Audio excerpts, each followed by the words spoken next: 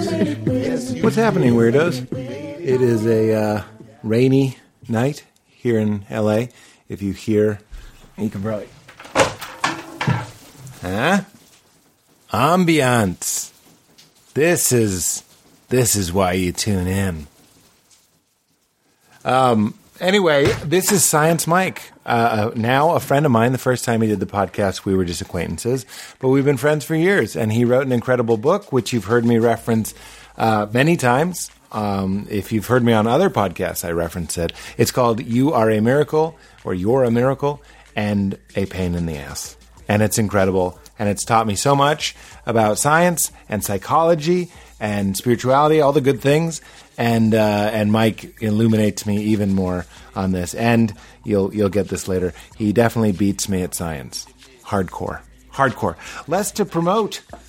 I know people are suffering. I hope everybody is happy and healthy and that this finds you well. But there is certainly, if there's an upside, there's certainly less to blab about up here, up top. So we'll get to it.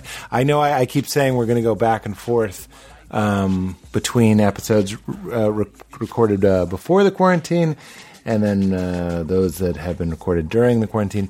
We'll do that. But Science, I call him Science, had a lot of good things to say about Corona, COVID-19 as well. So I wanted to air this one in real time and also to promote his book, which is coming out soon. I did actually, this is true, turn Science Mike on. Whenever I say Ka'Chava, I turned him on when I say people don't know how to eat plants. I'm actually sort of referencing Science Mike, who said to me, I want to eat more plants, but I don't know where to start. And I literally was like, I say this every week on the podcast. Ka'Chava is the Pete's Pick, is the sponsor of this episode. But as you guys know, I don't pick usual, typical sponsors, just anybody who comes.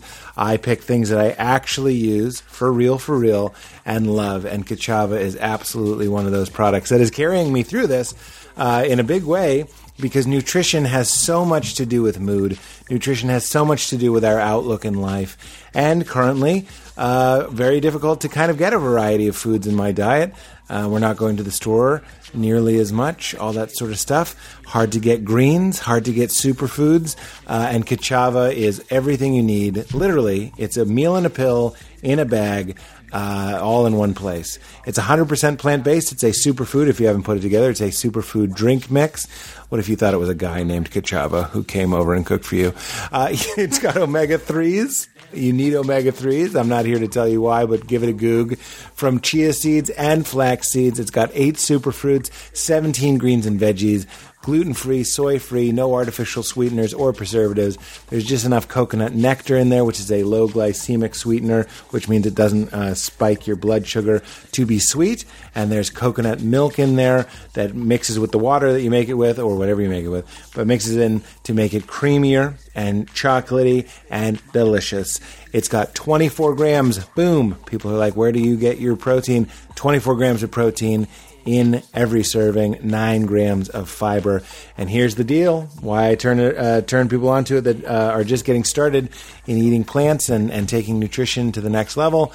It's actually delicious. As I always joke, Val likes it. She doesn't usually like my weird hippie things. This isn't a weird hippie thing. This is a delicious chocolate, strawberry, if you put strawberries in it, milkshake, basically, that makes you feel incredible because of the raw cacao, raw maca root for vitality and energy, and that honestly, that pip that is hard for me to find sometimes these days.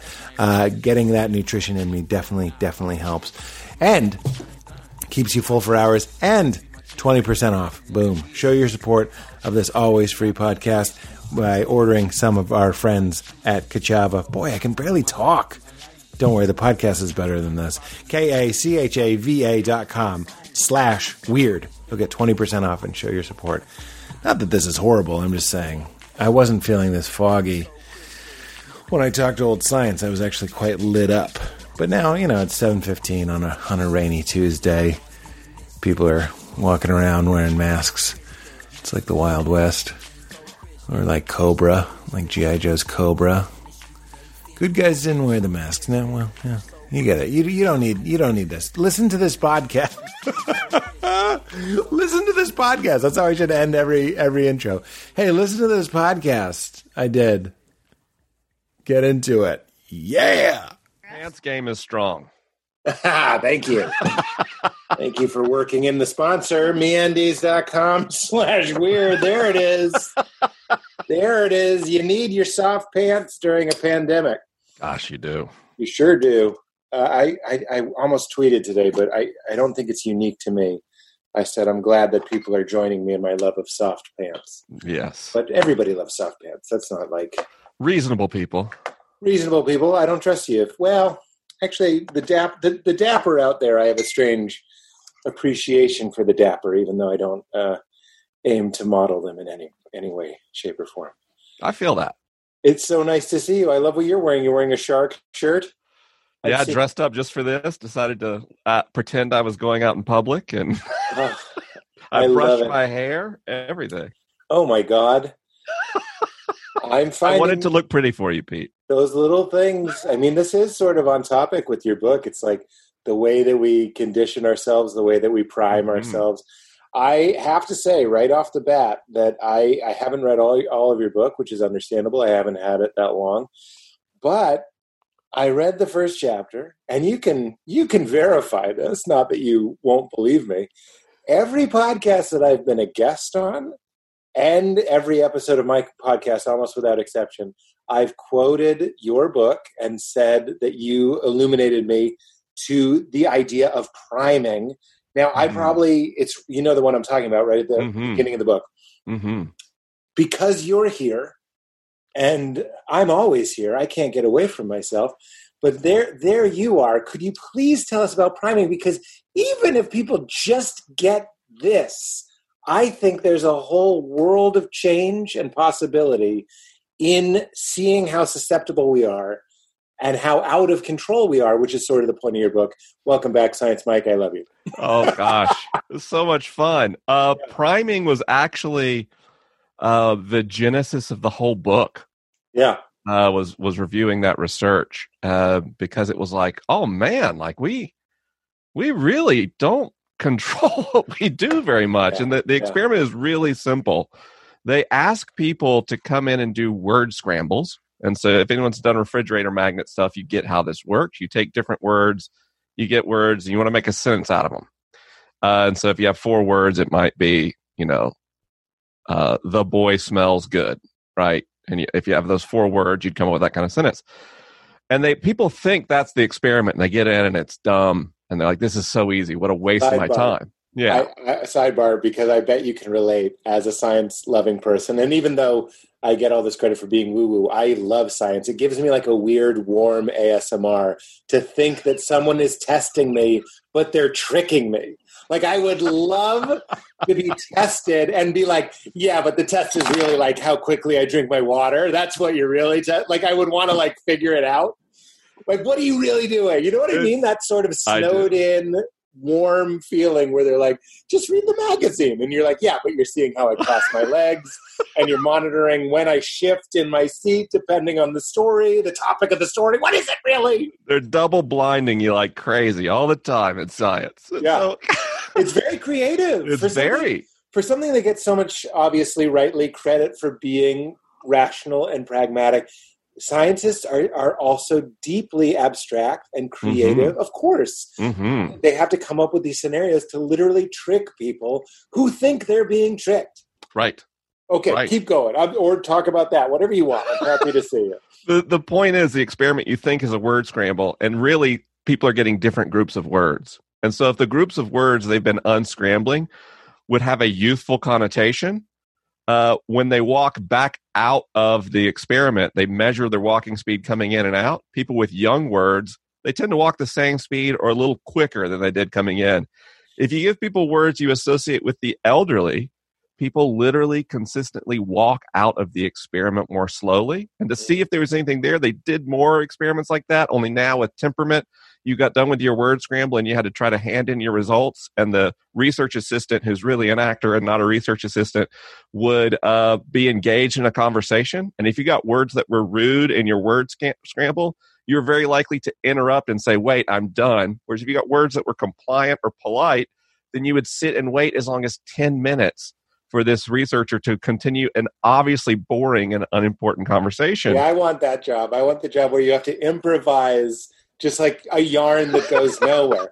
Well, the funny thing about handing in forms is you can do it quickly, but you can do it slowly. When I go to the post office, I love to hand over every letter individually just to really savor the miracle that is the mail delivery system. You know, the licking of the envelope is one thing. I mean, there's the flavor that you savor, but you got to savor and just try. We got to get you a lab coat. Try to go as long as you can. Just to drive them crazy. I never thought about that, but think about that person trying to vamp for 10 minutes, knowing this person is waiting, and knowing if you don't do it well, you've blown the data. Yeah, it's the job I was born for. Gosh. Although, you know, just to have fun with science, I wonder if they're like, well, we can't have them do it too long, or we have to have them go to the bathroom before the experiment. Like, I bet they factor in things like that. Like, we need to tell them that it's going to take 3 hours, even though it's only going to take 30 minutes. We have to tell them that, you know what I mean? Like, because there are other factors that would make you walk more quickly out of an experiment than walking in. Well, and I think that actually speaks to a really good point in science. Something I hear people say a lot, because, you know, I'm kind of a professional science communicator, and people say all the time, why is scientific research so expensive on something simple? And it's because the level of thought you have to put through to do any experiment and get good data out of it, you have to figure all these things out before you hit go. Yeah, I think that's so fun. It's almost stonery. Like, sometimes when I'm stoned, you watch a movie and you get into that nitpicking place where your brain is just thinking more abstractly. And you're just like, wait, but how did they know that she would pick up the thing that, you know what I mean? And you're ruining the movie for yourself and your loved ones. But science, part of it is to go like, well, literally, oh God, I'd love to be a part of something like this. What are other reasons that someone might leave faster or slower? And we need to get those out of the way. Food, bathroom breaks, these are the interesting factors. But keeping or having some faith that they did do that. The words themselves were proven to be reliable predictors whether or not they would walk fast. Yeah, highly reliable. Let's unpack that. I know you love Mr. Rogers. Oh, gosh. I love Mr. Rogers. And I'm watching so much Mr. Rogers. Leela went from almost no screen time to quite a bit because of the situation that we're in. But not overly. But I'm getting so much out of watching Mr. Rogers as well. And it has something to do with priming that I bet you already know, which is he's constantly talking about patience. Not only that, he models slow movement and he's saying positive things. I'm like, this is priming. Now, to put that as a question to you, Science Mike, what do we do with that? Because I remember when people got all up in arms about video games that have a lot of violence in them. I'm a little troubled by this evidence. If I've noticed when I play Grand Theft Auto back in the day, I'd be driving more aggressively. Or if I listen to aggressive music, I drive more aggressively. Athletes have figured this out. They listen to aggressive music. It makes them run and compete more aggressively. I mean, this is a big question, but like, talk about the Mr. Rogers of it, perhaps, but also where do we draw a line, or how do we increase our awareness of like whether keeping censorship out of it, and awareness that if you play a game where you're punching people in the face, you'll probably have a slightly more aggressive day at work if that's how you started your morning. I think like we'd start by saying it's also complicated. Yeah. And that's what makes things difficult. Think about how subtle a cue the tone of a word is in a word scramble. And so when you look at any situation, the number of priming factors there are so, we'd use the word multivariant, that it's almost paralyzing. There's so many factors at play in every situation. One of the things that makes experiments really hard to design is trying to eliminate all these multivariant factors, especially when we talk about psychology. So when we look at something like video games, I want to be really clear, we have a really mixed picture. We haven't found studies that show playing video games makes you more violent, more likely to punch people or shoot people or express aggression. In fact, many studies have found quite the opposite. The video games can almost be taming. It helps you blow off steam. And it helps you blow off steam, and it kind of conditions you to sit passively in the response of intense stimulus. Oh, that's very interesting. That's very interesting. You watch really intense things happen, and you respond by sitting very still, and your body goes, okay, intense things happen. I guess I sit still. Oh, wow. And anything that makes us feel that sense of aggression you're talking about can increase athletic performance, but also markers of aggression in our interactions with people. And so I think the reason I structured my book the way I did is, one, we want to look at how we curate our external world, but two, we want to look how we respond to what happens in our bodies and our brains in response to what happens in the world. Because if you play Grand Theft Auto and feel aggressive, and you've done the emotional work to be able to cope with anger, you're going to resolve that without it leading to repression. So there's this complicated dance between understanding the invisible things shaping us in the world and the things happening within us we're not aware of. And balancing those two is, I think, how we start to arrive at like a more satisfying life for ourselves and better relationships with others. This is really why I love the book so much and why I'm so glad you wrote it. This is the Science Mike sweet spot. It's the data behind, because what I hear you saying, I'll give you an example because I'd love to hear what you think about it.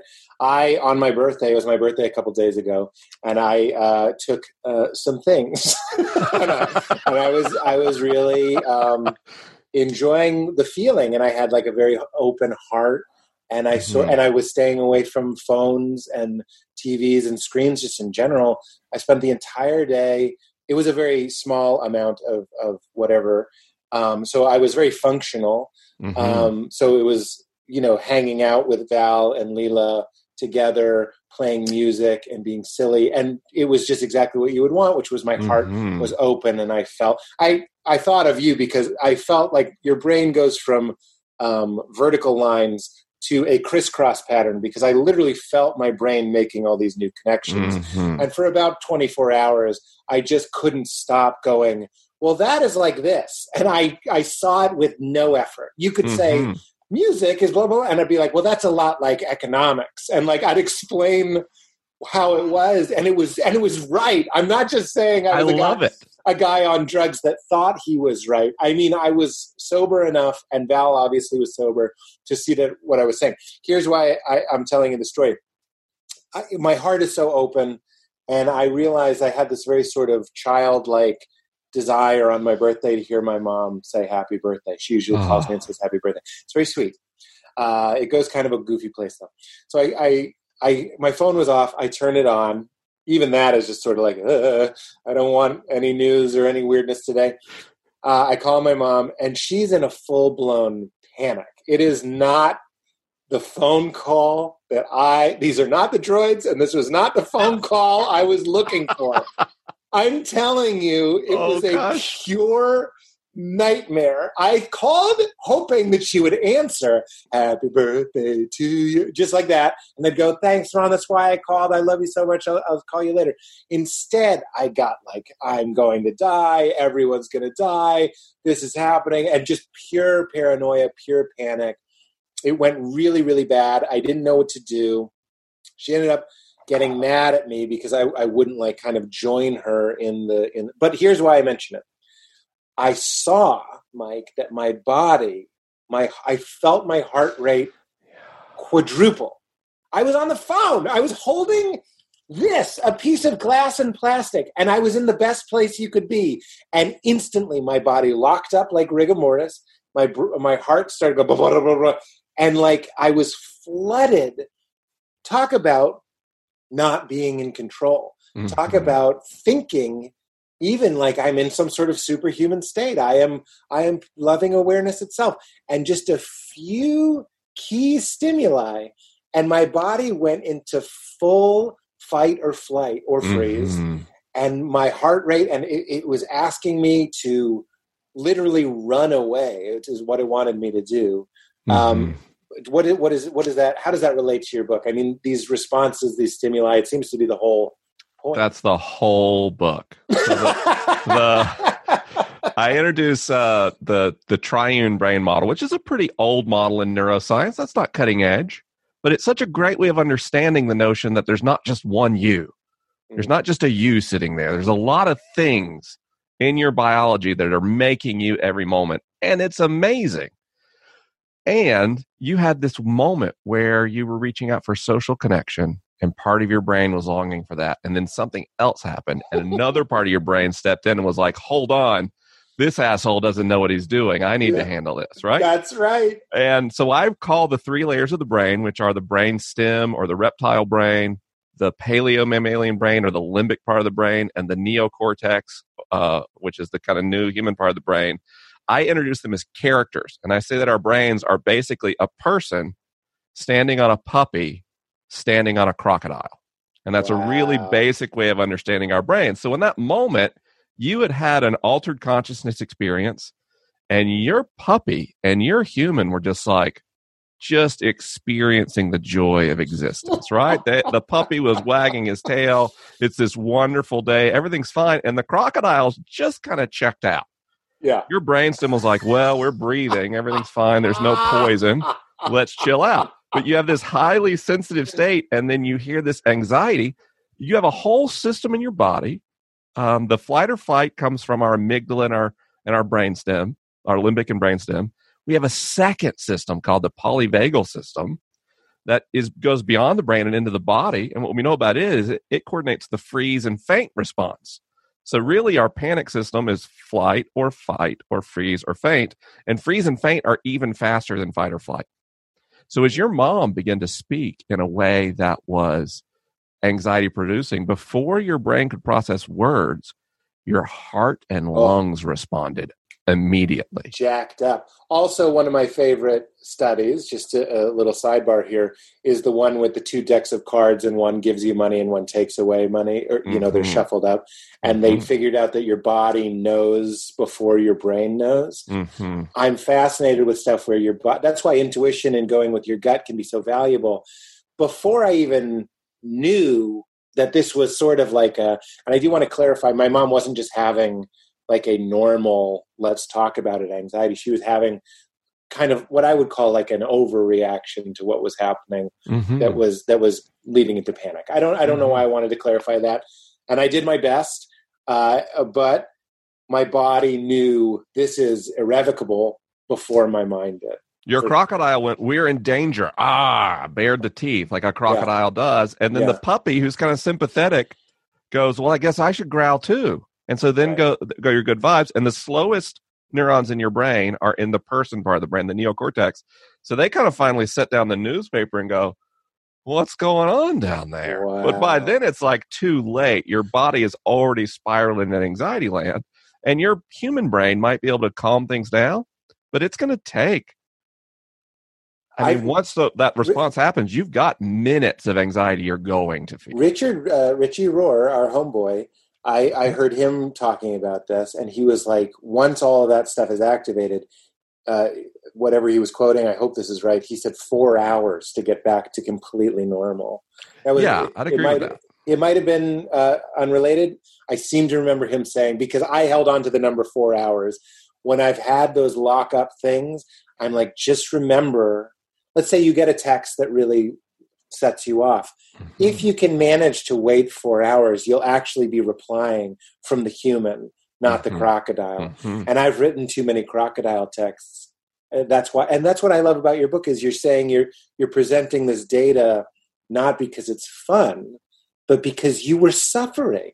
And I find that fascinating. It also is very spiritual, that suffering is the great motivator to enlightenment, to like becoming a more conscious person. But there you are. You mentioned a couple. One was that you were 300 pounds, and for somebody your height, that's pretty substantial.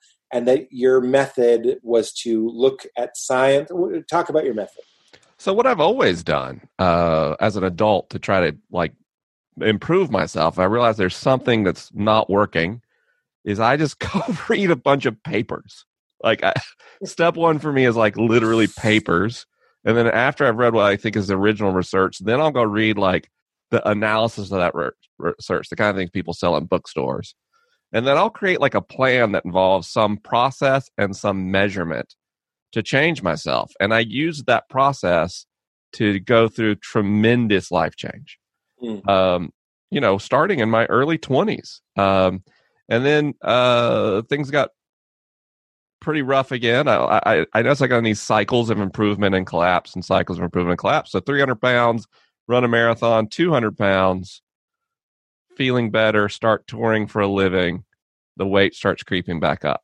And I became aware that I kept treating symptoms. And the way I became aware that like treating my weight as a health condition and a physical health condition, not a mental health condition, was that as I kept treating different symptoms, new things would pop up.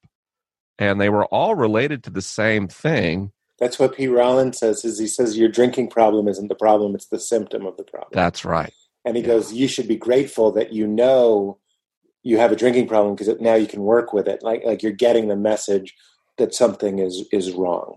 Yes. Yeah. And when I realized my data-driven approach to transformation was insufficient, when on my way to therapy, where I was trying to deal with crippling anxiety attacks that were happening like on stage and before podcast recordings, I'm not a good driver. We've actually found out I've been diagnosed with narcolepsy, so it explains the bad driver thing. But what do you mean? You were falling asleep? I fall asleep for micro sleep, 3 to 5 seconds at a time. Oh so my God. What I experience while I drive, things just teleport, and I go, when did that happen? Oh wow! So, and it's worse when I am stressed. So I feel like you should not be driving. Isn't right? That? Well, I'm actually not supposed to drive more than 20 minutes now. Oh wow! But so I was on Wilshire on my therapist's office trying to turn left, and like kind of faux turn, but wasn't sure if I could make it. And so this guy honks at me rightly because I'd done something stupid. But I went, I'm a stupid failure, had a total panic attack, got out of my car on Wilshire. My car's like catty corner covering the 2 center lanes of Wilshire Boulevard in Beverly Hills. Oh my God. I get out of my car and run away and hide behind some cars in a total panic attack. Not a lot of conscious awareness happening here. Very animal state. Whoa. So the guy who had honked at me gets out of his car and walks over to me. And at this point, a lot of people have gotten out of their cars and walked over. And they see me. I'm just crouched on the ground, kind of in a ball. And the guy, you could tell, he had road rage when he was approaching.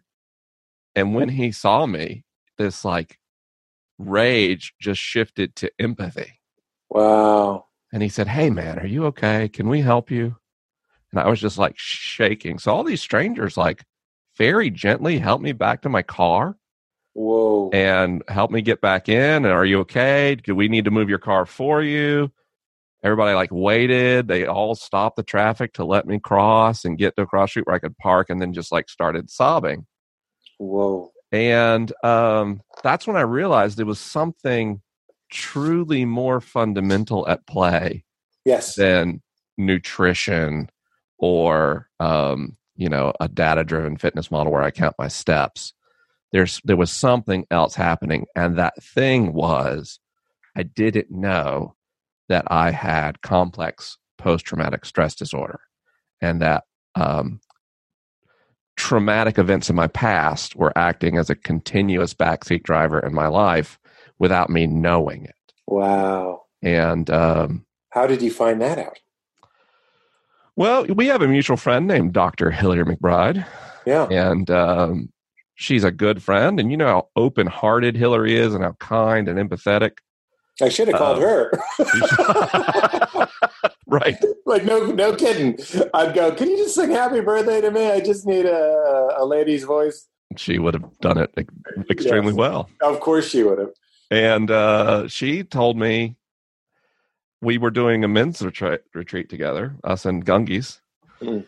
And I had a panic attack during a sculpt, like where I lost the ability to see.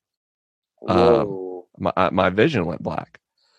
And she, Hillary's my friend. She's not my therapist. She's not going to diagnose anything. But she said, Mike, if I gave you a number for someone to call, would you go see them?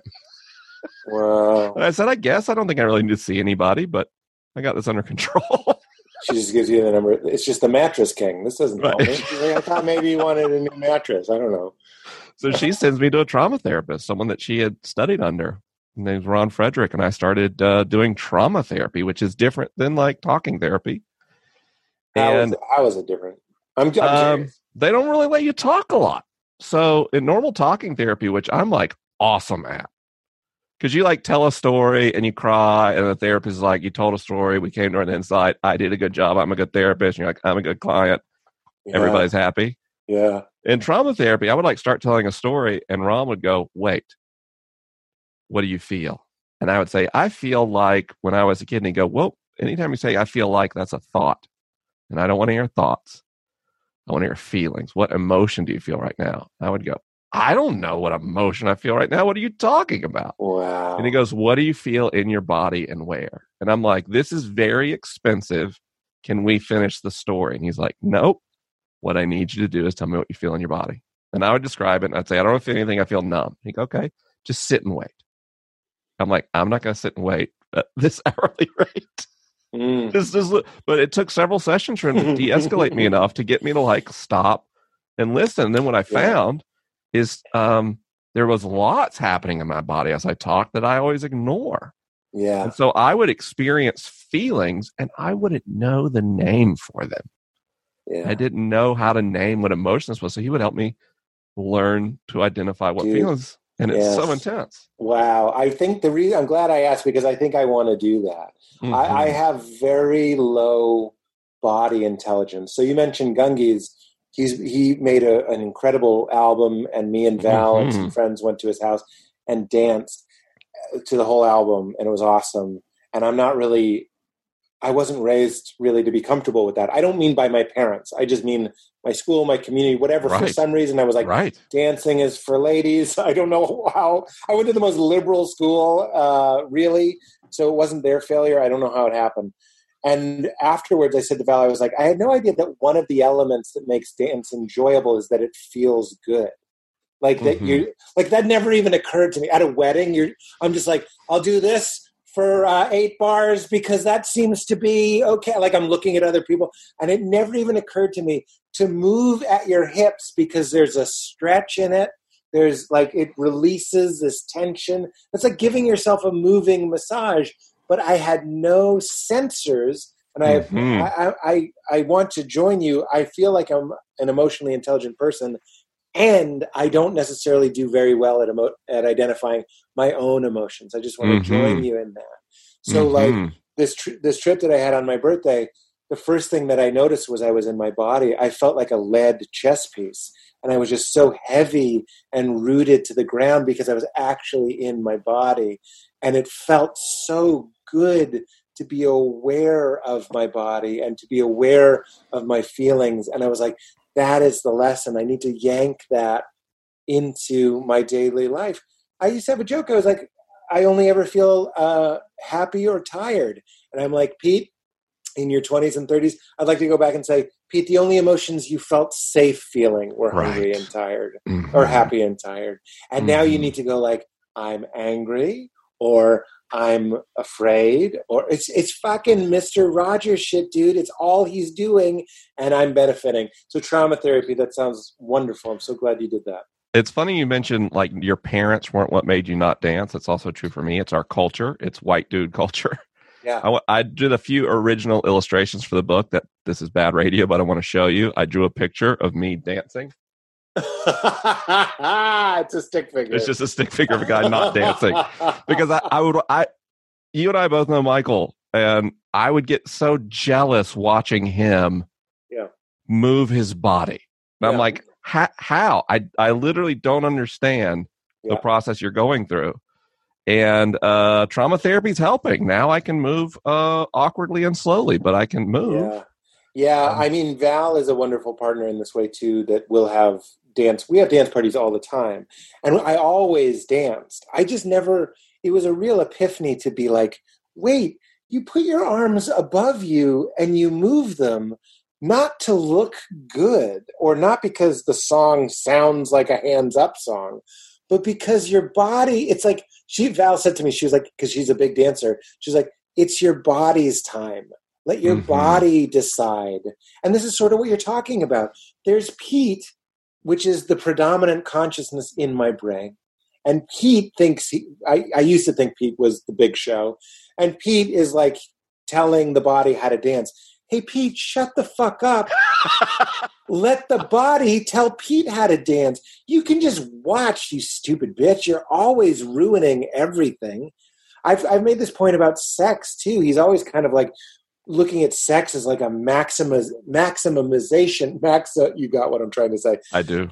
Of like positions and visual and physical stimuli that might be the most exciting to him. How about listening to your body and your partner's body and getting him the fuck out of the way? He doesn't help in the museum. He doesn't help in the bedroom. He doesn't help on the dance floor. He doesn't help at the concert. I would go to concerts and think about them.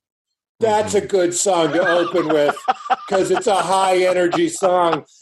Shut the fuck up. You're in the way, right?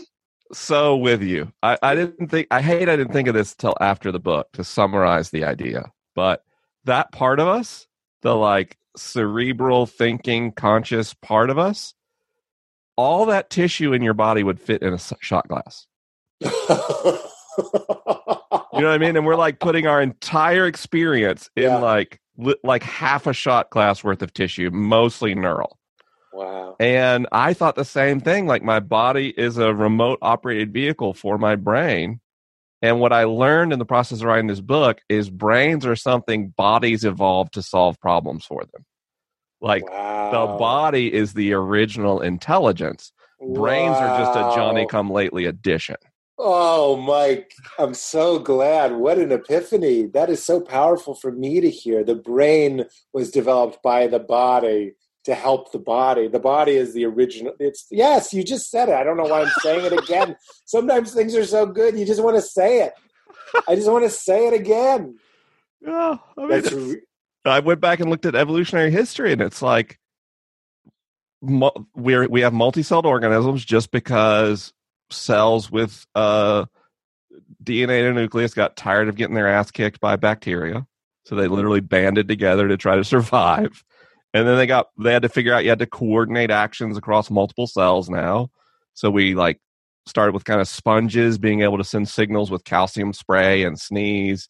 And then jellyfish get nerves. And for the first time, a multicellular organism can feel and coordinate and move.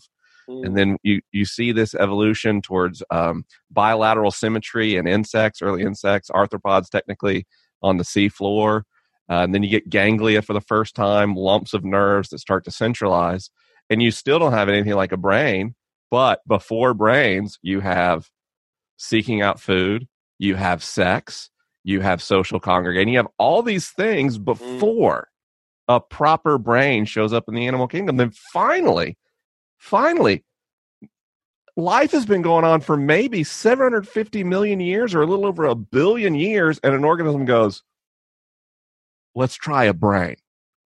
And it was just a new survival strategy that like kind of worked, and so brains got more and more and more complicated, and yet most life on this planet still doesn't have a brain and does just fine and is not unintelligent.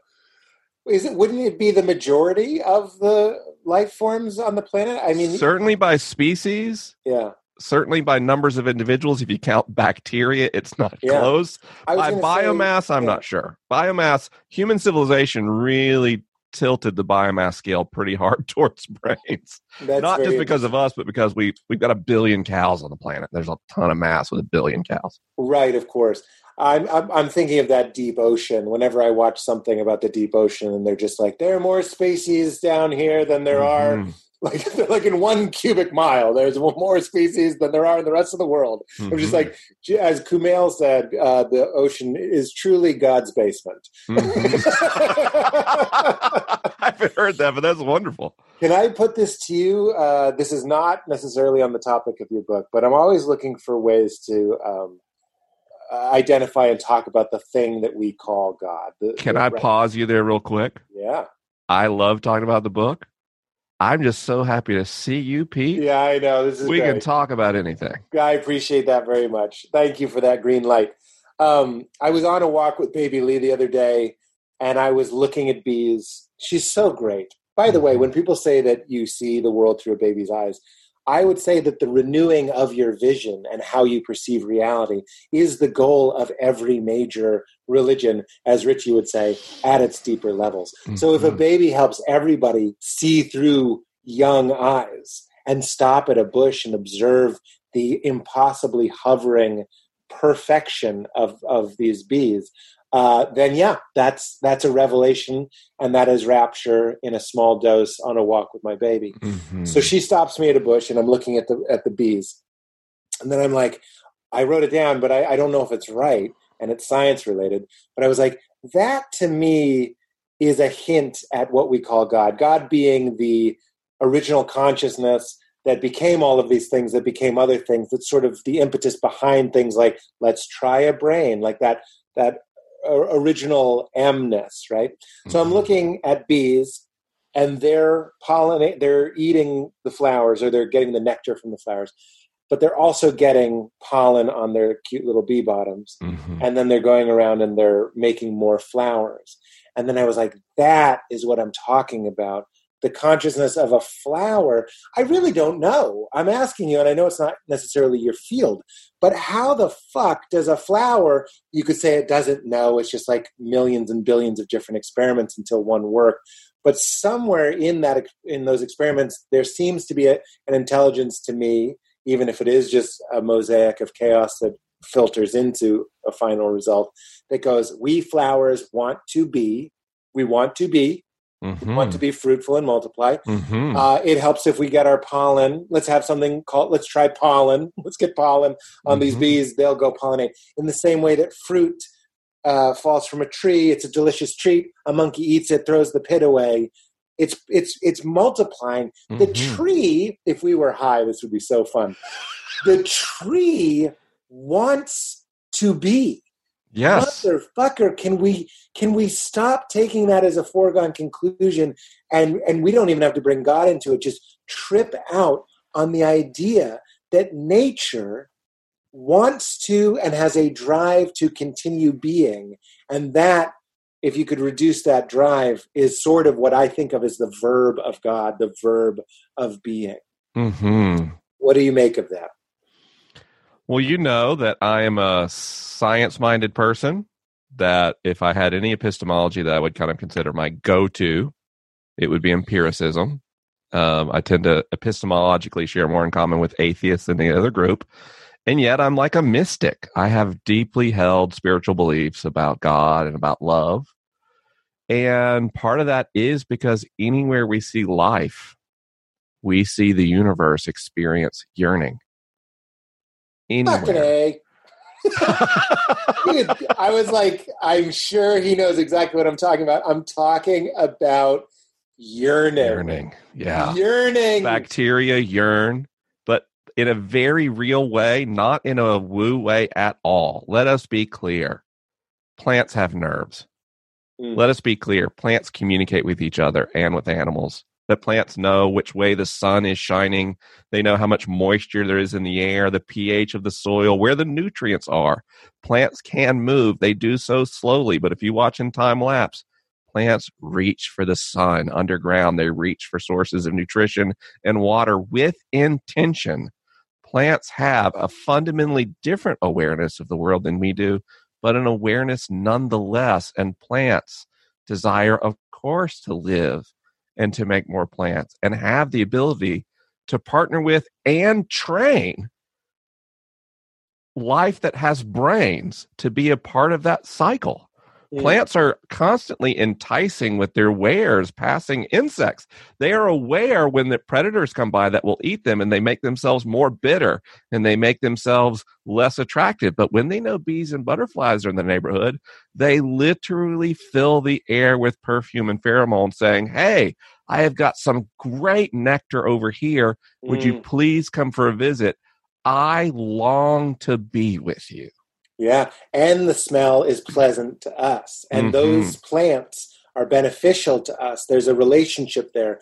Whereas flies are pollinating plants that smell bad to us. That's why that whole other culture to them probably smells great. Fucking baby diapers and horse manure smells great to a fucking fly. But we have this this is why the Egyptians, I think, had that worship of bees, why we should have that worship of bees and of plants and that appreciation. You're reminding me of another, I think, mystically minded atheist. One of my favorites is Penn Jillette.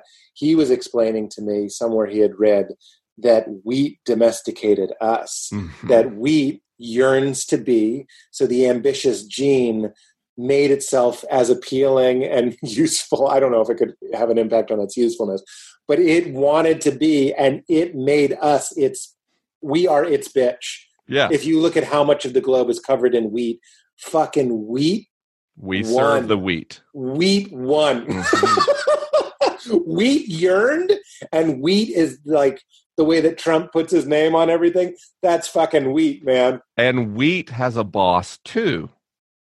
Oh, God. All of us are working for our gut bacteria that wanted the wheat carbohydrate in the first place. Oh, come on. Right? Like I've always thought, like, if you're, this is true of any multicellular organism, you exist in symbiosis with some bacteria that are beneficial to you, and they basically train you to be their like mecha robot carrier to walk around and find food and defend them from other bacteria. Yeah. Your epidermis protects your gut bacteria from bacteriophages in the environment, viruses that would otherwise eat that bacteria.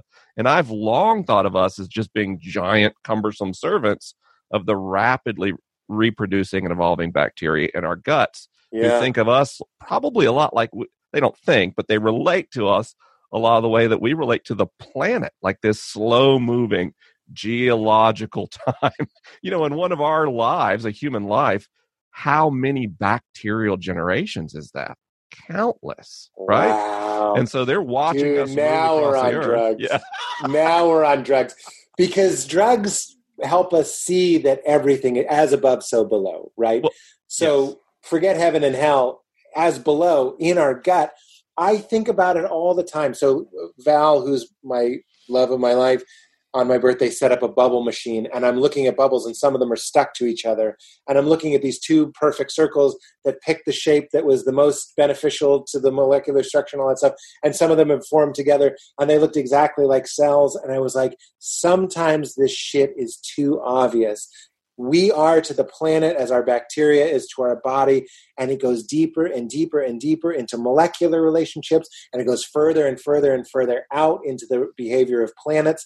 And I was like, sometimes, not always, but sometimes it's like the universe is going, how obvious do I need to make the interconnectivity and the way that energy moves in the world? And that, by the way, is what Alex Shaya said. He was like, that's why myths are true, is because they're true if they tell you how energy moves in the world. Emotional energy, psychological energy, and energy. If that's true, then the facts are secondary because we are so much more sensitive. That was one of my epiphanies on my birthday, was I was like, our ability to tell and understand what is and isn't a good story isn't just psychological. It actually is, I feel like it's divine, is that's not, even in your gut, you're just like, that's not true. That's not the way of the world, of the universe as a whole. That's not death and resurrection. And we need all of it. Sorry, that was a long tangent, but I get very excited. I like it when you say sorry for saying things that are enjoyable to listen to. That is a fun cycle for me. You were saying, though, that the bacteria, please go on about that. I mean, they have generations and generations, and we are the host like a planet. Like a planet. You're a planet for bacteria. They cultivate the soil down there. You feel good when they're healthy. Like we're finding that the health of your gut biome can impact your mental health pretty dramatically. They influence the kind of neurotransmitters. You have, by the way, people have more neurons in their GI tract than dogs have in their skulls. So we have really brilliant intestines. Whoa. And so they use the same neurotransmitters that our brains use. And when our gut bacteria get unhealthy, they talk to those neurons. They're like, things are not good here. And they do that to make the organism unhappy, so the organism will do something differently that could benefit the bacteria. Wow. They are down there operating microchemical controllers for the human body that influence the way we live. And I did want to say one other thing, because you mentioned now we're on drugs. You know that I'm a big fan of the kind of experiences you've had on your birthday, that I too have taken times in my life to expand my awareness. And one thing I really noticed, one of my favorite things is when people send me videos of themselves during a psychedelic experience. The things that fascinate people when you're tripping. People look at not just art, chairs, a length of chain, a string. And I noticed recently how similar the wonder people in a psychedelic experience are with everyday objects to the way that babies experience the same objects. And we know. That's what I was just going to say. Yeah, we know it's seeing through your daughter's eyes. You're seeing what a baby sees when you trip. What you're doing is peeling back the narrative that your brain trained itself to tell from infancy to your first and second year of life. And you're viewing things kind of more raw again. And that change in senses, you talked about creativity. The reason I think it helps so much is it helps us jump out of the rut we're in. The survival story our brain created so we could survive, which is good and wonderful and beneficial and confining. These experiences can help us step back out of and re-experience the beauty and majesty of this natural world we live in with the same wonder that babies have. Buddy, you're cooking on every cylinder today. I don't even know how to say it. So on my birthday, I went upstairs. I never go upstairs. We don't have a lot of reason to go upstairs. It's kind of like it's 2 rooms. It's the guest room, but I went up there, and it was like living in a painting. I wasn't hallucinating. I took a very small dose, but I got in the bathtub. I've never been in that bathtub. Again, but I was in my body. I just wanted to see what it would feel like to be in that bathtub.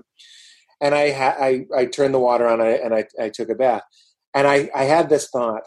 I was like, because I wanted to redo the bathtub downstairs into like a big, luxurious bath. And then I was like, that's it. You don't want a new bathtub. You don't want a new big bathtub. You want a consciousness that can enjoy the bathtub you already have. And it's like they say, you don't buy a book to read the book. You buy the book in hopes that one day you'll have enough leisure time to read a book. So you're sort of betting, I bet I'll be relaxed on a Saturday coming up. That's why it feels so good to buy a book. Similarly, it feels good to buy a big bathtub because you're like, it'll feel so good. Surely I'll be relaxed enough and have a leisured enough life to take a bathtub. What you really want is the equanimity and the peace and the centeredness and the stillness to get in the motherfucking dirty, small. I'm 6'6". Every bath is small for me. It was dirty and small, and it was the best fucking bath of my life. And it wasn't because, I just want to be clear to people that haven't taken this drug. I wasn't just experiencing euphoria anyway. Right. The bath informed. I was actually taking a bath. I quote this all the time. We mentioned Gungor. They say one day lived in love is better than 1,000,000 years of fame, and that's what they're talking about. Yeah. One bath done consciously, which you can do, by the way, and I do without chemical assistance. And it's not difficult. It takes some awareness. It takes some intention. It takes some stillness. It might take a little bit of meditation or some breathing or maybe some music or whatever you need. Take a fucking bath. People go places and they've never been anywhere. You know what I'm saying? I know. People think the answer is if I went to Rome. The reason they've shown that Eckhart Tolle talks about the reason why people are more present when they're traveling, and this goes back to what you were saying about chemicals like LSD turning off your brain's ability to prioritize and predict and categorize the world. One of the reasons why traveling is so pleasant is because you don't know where you are. You're lost. Yeah. You're not walking to your coffee shop. You're in Rome and you're going, espresso. So you become more present and alive. But guess what, silly beans? You can shut that stuff off with practice. Yeah, that's right. This is what Richie Rohr says. he says, and this goes back to your book, and I'm going to throw it to you after this because I was going to ask you this anyway. He goes, especially by the time you're 30, by the time you're 40, you're you. He's like the 7 pathways are there, and basically everything that you do or say or think gets run through those same 7 fucking pathways. And he goes, that's why people are more boring as they get older. This is why older people tend to be miserable, is because it's just, and now you have even fewer of them. You're just running it through judgment or bitterness or ugliness or anger or whatever it is, because it's easier, it's cheaper, it's faster. So he's like, there's nothing new. This is why I've been meditating lately and trying to be more serious about my practice, is he goes, meditation, shutting off the man on the puppy, on the crocodile, getting that out of the way and just being the pure awareness. And he uses religious language, but stay with me, everybody. He goes, it gives God a chance to actually get at you. And you could look at that scientifically and say it's stripping away all of those preconditioned pathways and giving your brain a motherfucking opportunity to do something new, which, by the way, is perhaps the point of life. Let's stay flowing and vital. Let's stay growing. Let's call in the bees and get them to pollinate us internally to be bigger, more inclusive, more radiant, more loving, more abundant. And that's why we meditate. Fuck sleeping better. Fuck your anxiety. Fuck it's good for your productivity. Give awareness itself, give the mystery itself a clean white piece of paper to say, here, let me get out of the fucking way so something new can come in. And that's why we sit. I don't want to trip. I don't want to see Buddha. I don't need to see Jesus floating on a surfboard, shooting glitter out of the tips of his fingers. I want me to go away. I want to play a game that I can't win. And I want something new to fucking get implanted. Motherfucker, yeah! Right? In Radio Land, they can't see me wipe tears away. Mike, we're so similar, you and me. Let me tell you how you don't even know, you can't know how much that story that you just shared landed with me and those insights. Tell me. Well, I was reflecting this morning on our time together today, and I thought back to the first time I was on You Made It Weird. We met at Rob Bell's kitchen table. Yep. I had just started with a new friend, something called The Liturgist. We did not have a podcast yet. Wow. And I came on You Made It Weird. Yeah. And I thought, how wonderful it is to talk to Pete again today and how much I savor it. And after You Made It Weird and The Liturgist started a podcast, I became a public figure. And I have a particular set of giftedness around being a public figure, mainly in that I can describe complex things in a way that people understand them. And I'm good at responding to people's emotions. And a huge part of that process for me was meditation. And for me, meditation was a way to sleep better and to improve my productivity and to see Jesus shooting glitter out of his fingertips. Like, all those were the things I went for. And do you know what I learned about myself, Pete, in trauma therapy? Yes. Was all my early meditation experiences, I thought I was some kind of natural guru. I got into such deep places so quickly and so easily. And it turns out the whole time I was having trauma-informed dissociation. Whoa. So I was going into dissociative states through meditation, which, let me say, isn't wrong or bad. I dissociate easily because I've had an incredibly traumatic life. And dissociation is a way that my body protects me from the ways I've been really hurt in the past. I'm a sexual assault survivor. I experienced severe physical abuse as part of the cycle of bullying that I was in as a child. So the fact that when I meditate and people say, clear your mind, I go, what's next? Yeah. Okay, so I can Wow. dissociate. And then you talk about this other thing about getting the person out of the way. And I didn't get the person out of the way so much as the person just ceased to exist in a dissociative defensive reaction. So the work I've been doing now is to return to meditation, but to return to meditation in a somatic awareness, a connection to my physicality. And so I woke up this morning, and it's such a stressful time. I'm trying to figure out how to launch a book at what I think is going to be the peak daily deaths in the United States from a pandemic. I think that most people who are ever going to die from COVID-19 are going to do so the week my book comes out. Yeah. And that put me in such a dark place. And I thought, but I'm so excited to be with Pete. How can I get back into a place where I can be present with Pete? And the other thing I've learned from my trauma is I'm really codependent. And I ended up leaving The Liturgist, which I co-founded with Michael, because I became aware I'd entered into a codependent relationship with the audience of the podcast. So I was so busy responding to their emotional needs that I neglected mine to a point that I got heart disease and went to the hospital and almost died. Wow. And so I was trying to decide, how do I show up today for me first, to be with my friend Pete second, and then to completely forget there's a public that will hear this. And the way I did that was to meditate. And you talk about being in the bath. Pete, the way I got ready for this is I got in the shower and I turned the water up as hot as I can stand it, which is not very hot. And I turned around and I stood with the water hitting like the back of my skull. And I just waited for that. You know the feeling, the like ASMR tingles. And I waited for that feeling, and then I went into it. And instead of trying to like, how can I be a better public figure? How can my productivity be better? How can all these things?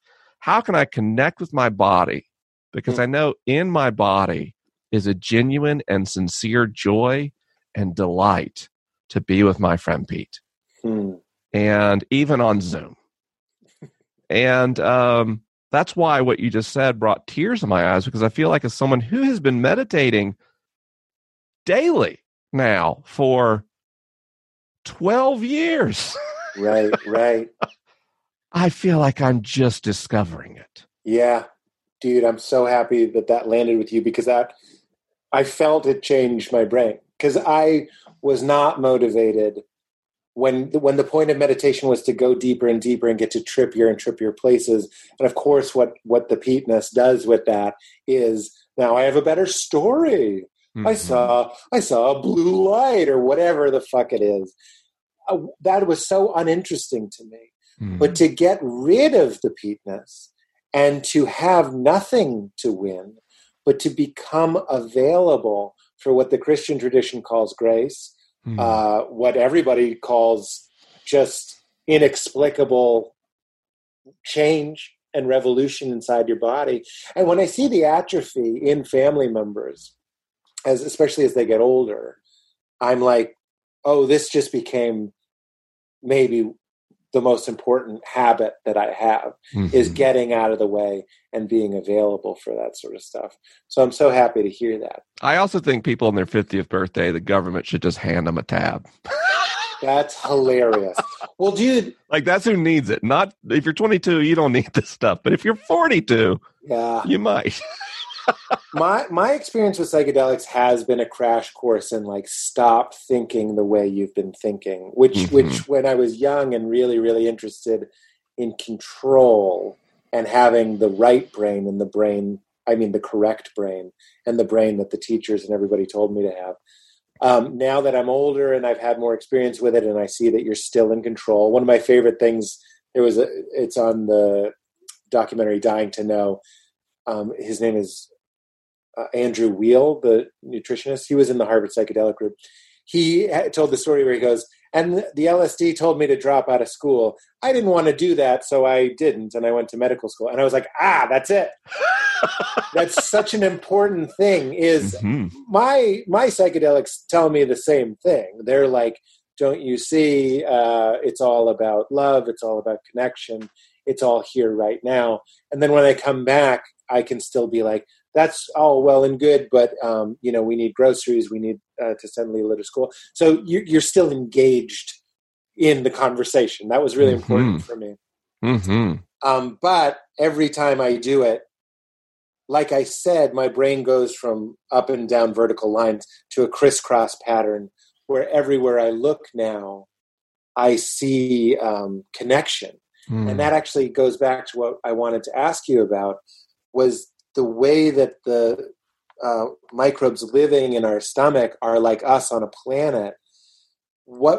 And you were saying that those things can send signals to our body. For a long time, I have what I consider self-diagnosed a drinking problem, and a lot of it had to do with psychological factors. I would say that was probably 90% of it. I can't say, I'm making this up, but 10% of it I think was a carbohydrate addiction, that my brain was just like, give us that stuff. I know it's not technically sugar, but it goes in and my body would just like relax. It becomes sugar. It becomes sugar. Yeah. It was a heavy. This is why I think people in my family, they stop drinking. They start drinking 20 Cokes a day. I think there's the same microbes are going like, that's why Pete Rawlings, it's not the alcohol. It's what's telling you to have the alcohol. It's not the Cokes. It's what's telling you to have the Cokes. We need to regain control over the problem. I've got a chapter in the book called Pizza and Porn that's about compulsions and how they impact us psychologically. I'm jumping ahead to it. Please talk about it. You want to give us a little taste? I couldn't be more interested. It's really simple. Literally anything that relieves a feeling of anxiety, loneliness, or boredom can become a compulsion because your brain is paying attention. So if you drink alcohol, that is a great way in terms of what you feel in the short term of getting rid of anxiety.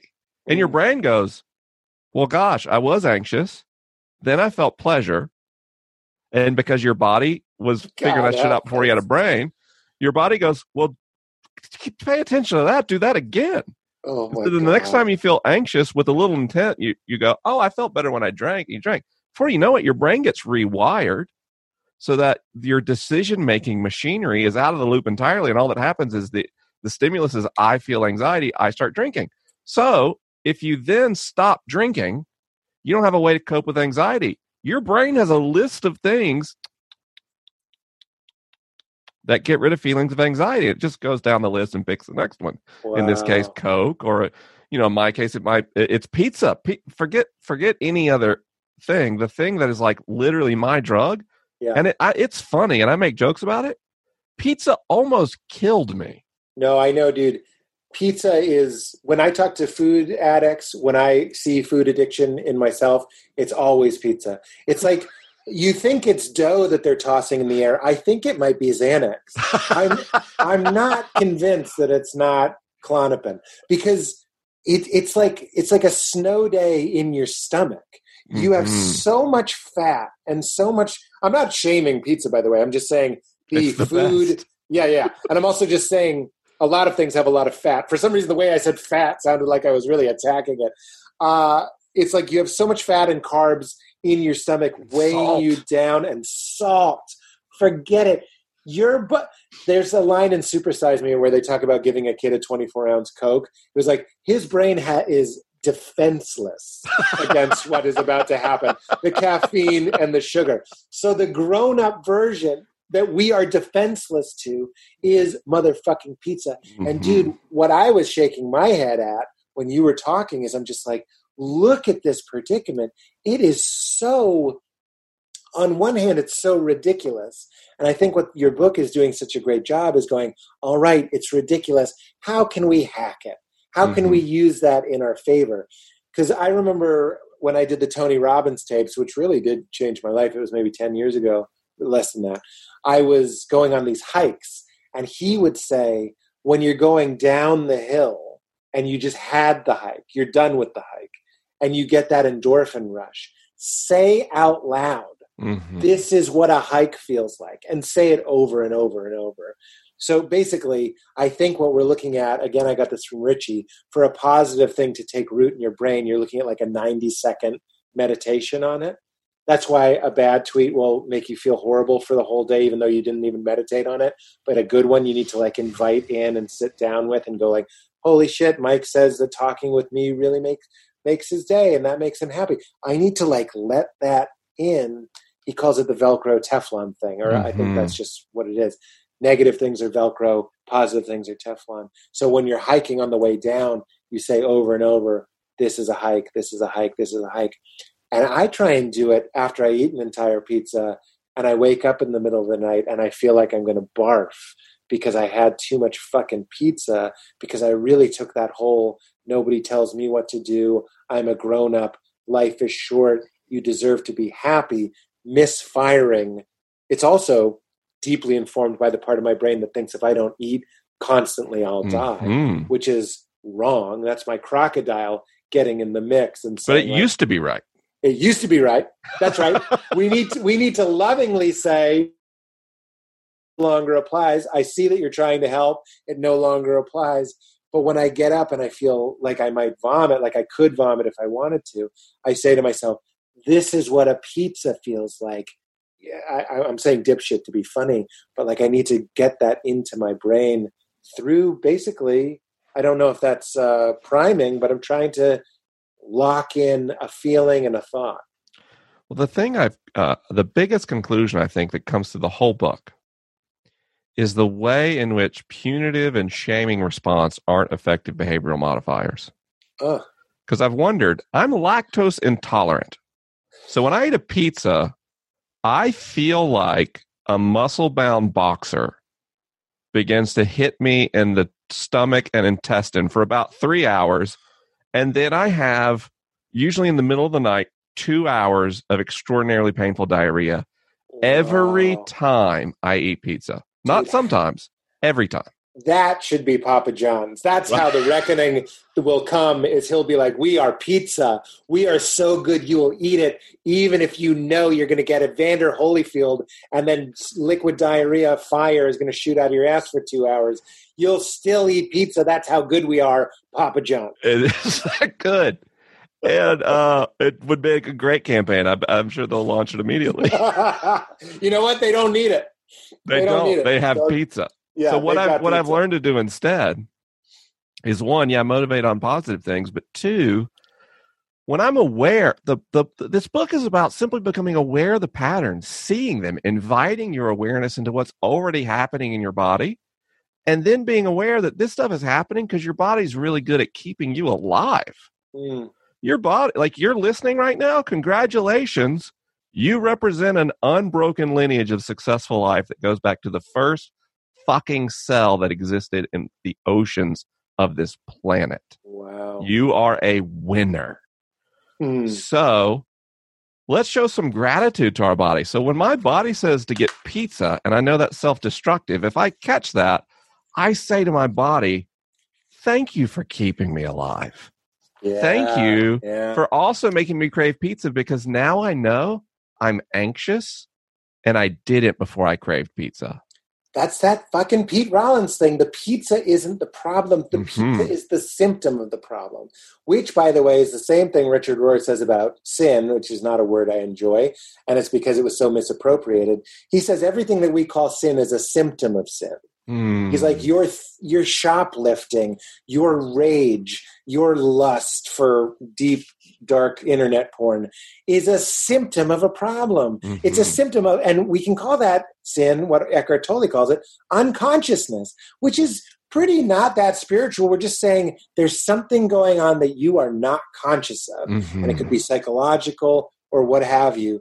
But that's why, let's talk about porn a little bit, because I realized I almost just said, I hope this isn't an overshare. What the fuck podcast do I think I'm doing? But I just said to Val, I was like, I had a bad visit with my family, and it really, I was thinking about it afterwards. Not the whole visit, but there were bad parts. And then I was like, I think when I was a kid, I would jerk off, not because I was horny, but because I didn't feel comfortable with my rage. And I was like, I think that's something that Pete still does. It's anxiety, it's ugliness, it's pettiness, it's shortness, it's grumpiness, it's rage, it's anger. It's like the worst parts of me. And jerking off, to porn or not, in the modern world, it often was porn. I was like, that was the Klonopin pizza. Is afterwards, you just have that haze. My testosterone is literally lower. I feel less aggression. So my brain, I always said, though, I did on stage back when we used to do that. I was like, when you're looking at millions and millions of different clips and selecting one that speaks exactly to your erotic fantasy that moment, and watching two people you'll never meet, never even be in the same room with, fuck in HD while you jerk off, and your brain has no capacity to differentiate that from reality, really.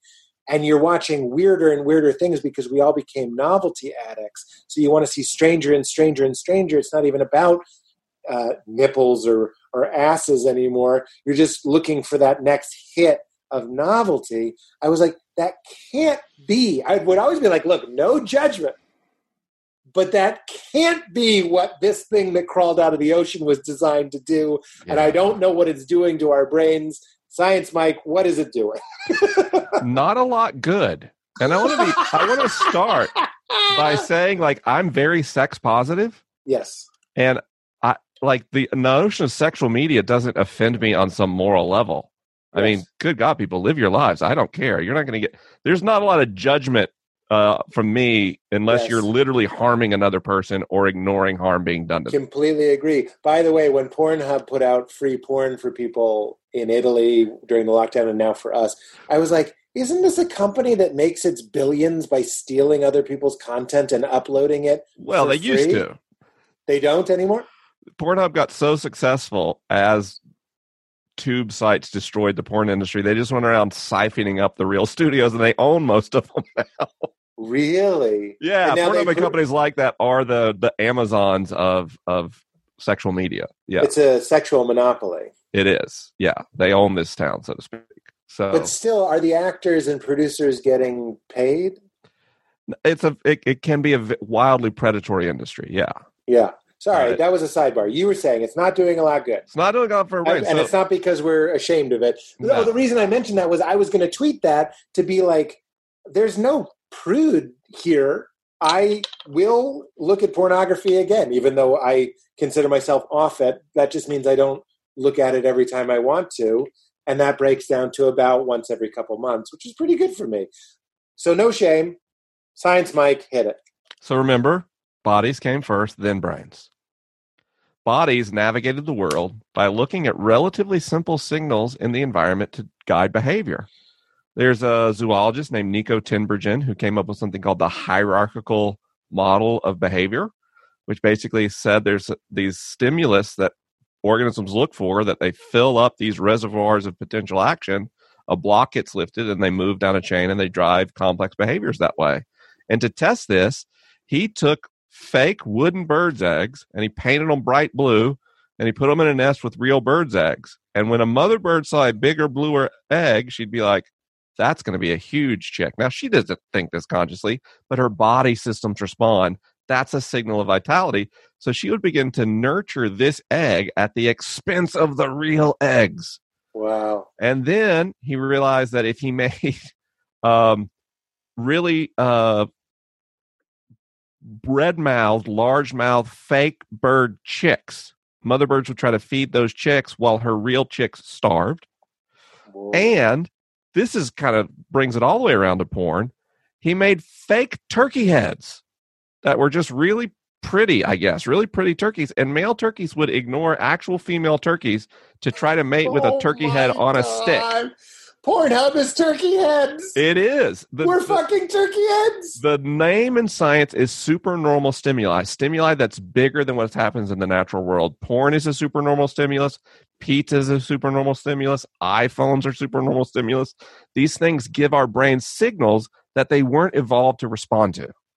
So when we look at pornography, absolutely, you create a degree of sexual novelty and access that has never existed in human history. It's available instantly and on demand. No one sees you, so you don't have to deal with a shame response.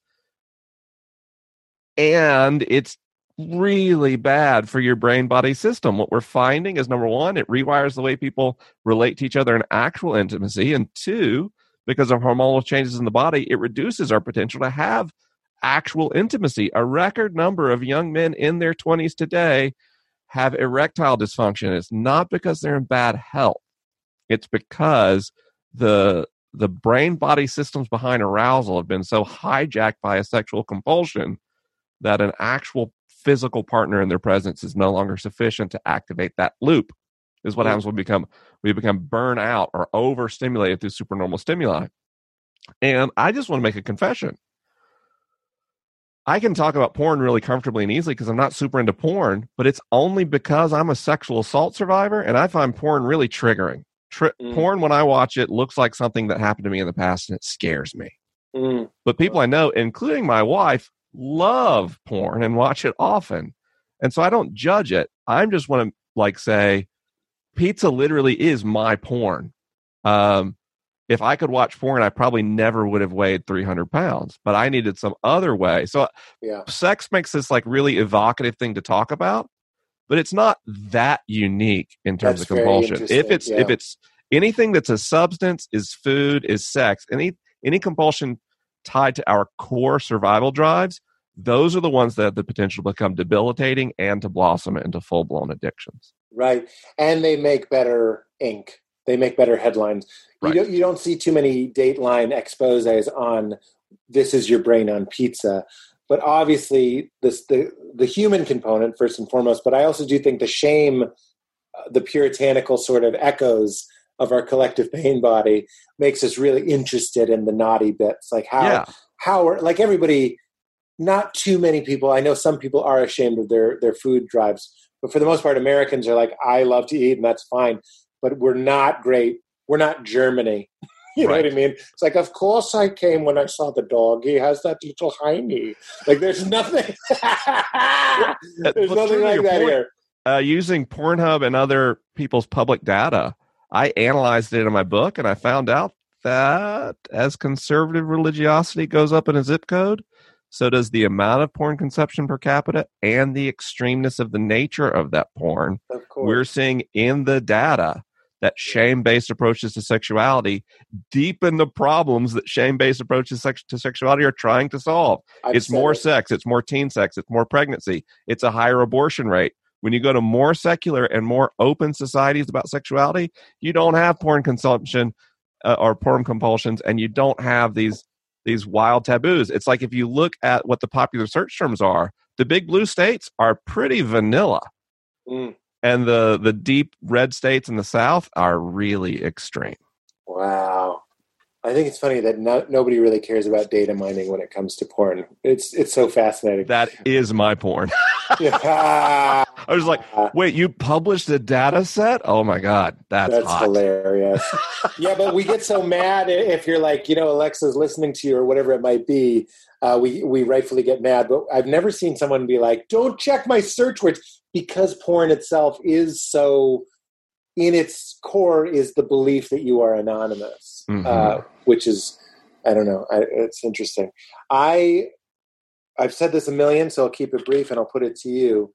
Oscar Wilde said, the only way to get rid of temptation is to yield to it. Of course, he meant that in sort of like a laissez-faire sort of like, let's have another drink. But I think there's something really to that is deeply spiritual. As my homie Ram Dass would say, like if you are adverse to something, you're still charging it with your energy. You're still engaging with it. You're Sisyphus pushing the rock, basically. The only way out is to go, that is footage of people fucking on a computer screen that makes blood flow to my dick, and I manipulate it, and that lowers my stress level. You need to see it what it is. But when I was like, this is what's keeping me from God, this is what's keeping me going to hell and the devil, no surprise, of course, that places with more fundamentalist or more extreme leanings would be that way. I'm not surprised at all. I was bringing this up earlier, was the idea that the microbes in our body being like citizens in a planet, and how the microbes will send messages of discomfort to our bodies to get the bodies to change. I mean, that feels like a pretty good segue to coronavirus. I'm just like, I don't think the planet is intending this, but isn't it interesting that we'll never look? I saw something on Facebook today about like, basically the world is realizing how reliant we are on the people we don't want making $15 an hour. And I was like, wow, that's a global awakening. You'll never look at an Uber driver or a Postmate the same way again. You'll never you'll never look at anything the same way again. Mhm. But talk a little bit about Corona. I know you have some insights too. Anything? Do you think that we're learning a lesson, a silver lining there, or what's going on? I hope for silver linings. I can imagine a few. One is, as we're recording this, jobless claims in the United States official have gone to 10 million. Those numbers came out today. I'm sure it will be much higher if this is aired any time later than this afternoon. But what I'm hoping is we have a period of extended social distancing in front of us. Sorry, I was like, we were laughing at the joke, not the situation. That's not the situation. Yeah, it's but terrible. I don't just raw audio of you being like, it'll be higher, and I'm like, ha ha! Like, I'm laughing just at your observation. And social distancing, we have a lot ahead of us. Keep going. We do, yeah. So it's going to be. I don't see us easing up before June, certainly. And when we ease up, the curve's going to come back. So we're going to have to clamp things back down again. So what I'm hoping we learn to do together is we realize that economies and societies are just a play pretend game we do together, and the ideologies we fight about are just a way to fight over who gets what. And I'm hoping this forces a reckoning where we have to decide together, do we want mass starvation or not? Do we want mass homelessness or not? Because if the answer is nah, we literally can create whatever story we want to keep people fed and in their homes. Yeah. And when we realize that, we might realize that boogie words like socialism and socialize are really just ways of saying we make sure people are taken care of. And by the way, these are the people who actually take care of us, because without them, the corporate CEOs, the podcasters, the comedians, the authors of the world, we can't do shit to keep you alive. Once you're like once your needs are taken care of, we can entertain you. Yeah. We can't keep you alive. So I'm hoping that we realize that the way we're structuring our economy is like doesn't match what people do for the economy. And two, we live in LA. The air has been pristine for 2 weeks. Yeah. So are there ways we can structure economies that let people live and have food, but don't utterly destroy the places in which we live? Be over email? Yeah. Right. Like, can more podcasts be over Zoom? Yes. It's really interesting that we're all sort of seeing that. I mean, I remember when Radiohead wouldn't do Letterman, they'd send a video link from London. They're like, why are we flying to New York to perform for 300 people in the theater when it's really just about the TV thing? And everybody was like, well, that's so weird. I'm like, I hope we're all figuring out why the fuck. It's like that old Brian Regan joke. He had a joke about a truck with logs driving north on the highway. And he said, then he saw a truck with logs driving south on the highway. He's like, you'd think one phone call could have solved that. Like, you guys have logs? Because I'm bringing you logs. Oh, you got logs? It's like one of the funniest bits. But that's what we're realizing is like, motherfucker, why am I driving to Santa Monica to sit with 9 other people that live on the east side? Yeah. It doesn't make any sense. And I could see us figuring that out pretty quick and figuring out, you're right, it like socialism, I haven't heard that word since this has been happening, really. And just because we're so antisocial right now, even that just has a different ring in my ear. I'm like, let's get things as social as possible. Let's realize the interconnectivity and the interdependence of us all. You also, I think this thing helped us realize that art is deeply important, but celebrity is not. Celebrity doesn't really help you, especially people that are just famous. I was talking to Birbiglia about that. People that are just famous to be famous. It's like, what are you doing for us? But I was interested. I think obviously this isn't. You're putting your book out during this time. People are reading books. We're turning to art. People are turning to movies and TV. I am making. And also, Love is Blind, which is not art. It's a piece of shit. I make 5 shows a week now. I'm just kidding. You know what I mean? Oh, yeah. I've launched all these new YouTube and Instagram TV things to help people cope right now. Yeah. I'm making more money than I ever have. Hillary and I are going to launch a show called How We Feel in the Real Near Future to navigate feelings. And people are... lonely and at home and confused and frightened. And I realized, like, at this moment, me being like good at helping people de-escalate feelings and explain science, like there's a real opportunity here to not just make people feel better, but to save lives. Yeah. I mean, I'm making all these COVID-19 pieces of content, and not because like I want a view count, but because every time I can convince someone, no, seriously, completely social distance for the next 4 to 6 weeks, I did the math at my current impression count and the normal published responsive rates for advertising. That doesn't sound like you. By myself, just doing what I do, if I shift to getting people to take the right actions in response to this pandemic, I could prevent 30,000 deaths between a few weeks ago in July. Wow. And so I was like, I want to prevent 30,000 deaths. Yeah. So then I just got in the mode of being like, hey, everybody, it's okay. Let's respond to the real thing, which is our feelings. Let's take the time to get together and work through feelings. And then once we de-escalate, instead of having anxiety and a fear-based narrative to drive advertising, let's sit together in a de-escalated place and talk about how to intelligently respond to this pandemic together. And it's been wonderful to see people not just respond to it, but then repeat it. That's what I'm enjoying, is seeing people host their own non-anxious, evidence-based conversations about a pandemic. Because if we take the panic away, and it's the pain is so real. I mean, we're talking about, on the low side, 100,000 people dying in the United States. That's a big deal. But we can keep it from being 2 million. And there's not a lot of times when we realize that we can watch Netflix all day and save 1.9 million lives in this country. Yeah. Yeah. And it could be Great British Bake Off, and that would really do it.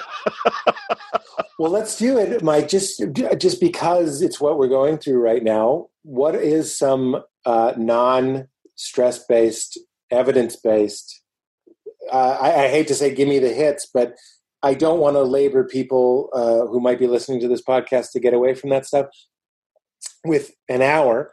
And what are some of the standouts for how to live social distancing? Just hit it. Doesn't have to be brilliant. Just give me the basics. Oh, I got brilliant on tap all the time, baby. Don't worry about that. Oh my God. It's a Thug Life video. The little glasses need to rotate in. Bump, bump, bump, bump, bump. Number one, take care of your feelings. If you're watching the news every day and it makes you feel anxious, don't watch the news every day. There's nothing you can do different today than yesterday based on the news that will help. Yeah. You can step off completely guilt-free the news cycle right now. Check in once a week. Listen to the announcements made by your local public health officials and follow them. If you do those things, you will save lives. Number two, it is normal and okay and expected to feel afraid, angry, anxious, or sad right now. We are going through a collective grief as a society. It should hurt. If it hurts, your body is doing the right thing. Your body's meant to keep you alive. And right now, your body's not sure who's going to be alive in 6 months. So, of course, it hurts. Give yourself the space and the time to breathe. I want you to rest. I don't want you to worry about the great American novel right now. I don't want you to worry about increasing your productivity. Take care of yourself and your feelings. And please, unless your work involves keeping people alive in the medical field, or for food or safety or security or some other aspect that keeps people fed and alive, keep your ass at home. Don't even go over to a friend's house for a visit right now, because we know this virus is more deadly and more contagious than any virus in the last 100 plus years. If we are not careful, it won't just kill old people. It will kill people in every age group in human society, including people in their 20s. So please, please, please stay home. But know this. This is the most important thing you can hear of anything I'm about to say. We will get through this. It's going to get scarier and scarier and scarier all the way through the middle of May. But if we're following social distancing interventions, by the middle of May, every day will get less scary. And then we can start to work together to think of ways to see a limited number of people in person again, to keep our economy going, and figure out what the next year and a half looks like until there's a vaccine for this virus. But for now, stay home and stay close to others. Now, how does that make sense? Stay home and stay close? We have all these wonderful devices. Absolutely FaceTime 10 hours a day. Absolutely connect with each other. And when you feel sad and when you feel lonely and when you feel hurting, reach out, because someone you know feels the same way and they want to get your call just as much as you want to place one. Wow. Science Mike! Science Mike! You are fun. I loved that. I loved that so much. I don't know if you noticed, like, I've been looking at your face the whole time, which is funny about Zoom conferencing, means like I'm looking down to the right. And then I started that soliloquy to the audience and I stared directly at the lens, even though this is a podcast. I did notice. And I loved it. It's so funny. This quote made me, it's a Carl Sagan quote. You told me to read Pale Blue Dot. I still haven't done it. What a schmuck. It's so good. I did read this quote, though, and I think you're going to like it, and it has a lot to do with the self-love that you talk about in your book. He says, every one of us in the cosmic perspective is precious. If a person disagrees with you, let him live. In 100 billion galaxies, you will not find another. I think about that all the time. Unfortunately, there's like kind of a street person. I want to be sensitive in my language. A homeless person who is definitely mentally disturbed. I don't know the right language. And he walks up and down our street, and it's very, very distracting, especially since we're home all the time. And I think of this quote. I know that's like a weird way to do it, but to tie it into what we were talking about before, where it's like the willingness. Richard Rohr says transformation has a lot to do with your willingness and your patience. So I say, I'm willing. I'll say, Lord, have mercy, whatever I need. Or I'll say the Buddhist thing, may you be happy, to him. And I say this Carl Sagan quote, which is like, I know he might not seem special to Pete and the story of Pete, but cosmically speaking, and you say this in your book, to the people reading it and to the people listening, whoever you are fucking awesome and incredible and one of a kind in 100 billion galaxies, which don't even pretend like your brain can hold on to how big that is. No. We're just saying forever and ever, but it's scientifically true. That's, again, Mr. Rogers, why I love that. He's like, nobody is like you in all the world, and people can love you just how you are. And you talk about that in your book, that's how you sort of got in touch with your self-love. Is that, I should have said, is that how you feel about liking yourself? You talk about liking yourself and then loving yourself. I had an amazing experience very recently, right as I was finishing up the book. I looked in the mirror and I saw my reflection and I thought, what a wonderful person. What an absolute treasure. What a person I look on with such affection as I see in the mirror right now. And my whole life, when I look in the mirror, it's a thing I could tolerate. And that all came from me doing a lot of really hard work in trauma therapy. And being able to look at me as a child with affection. And I didn't know I was autistic when I was a kid, but I have autism. And I wore Magnum PI style Hawaiian shirts. I was obese. I had a copper bowl haircut. I didn't look people in the eye. I was very awkward, highly imaginative. And I've always had such shame over the child I was. And now I realize what that little kid survived. And do you know, Pete, as a child, I was so sweet and kind, even to people who were cruel to me. And I've grown to become so proud of that child. And now I'm proud of the adult that child became. I like me. I love me. And that's such a countercultural notion. Like I don't care what background you are, what faith tradition you are not a part of. We tend to think of people who would say they love themselves. You're like, well, what fuck is your problem, man? You need to calm down. But I think this inability to love ourselves truly, not to project a false machismo or some sense of superiority to defend and hide our insecurity, but a genuine love and acceptance of the self begins to end all these struggles. Where I'm at today with loving myself, I realize if I'm at war with myself, if I'm in some big battle, I'm not paying attention. I'm like, I've been eating so many cookies the last couple of weeks, just eating cookies. And I grabbed a bag of cookies. I went to eat 3 cookies. And I was like, what is wrong with you? And I went, whoa, what is wrong with you? You're surviving a global pandemic and you're afraid and you want to feel happy by eating 3 cookies. But maybe now set the 3 cookies in the package because now we're aware, but not because you're bad. Mike, I love you.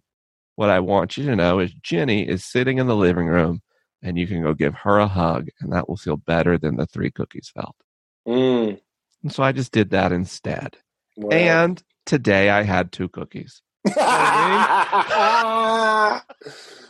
This is not, my book is not about turning into some polished, perfect edition that you could be. My book is actually about loving, accepting what is there simply because that is good and not because of any benefit of change that happens later.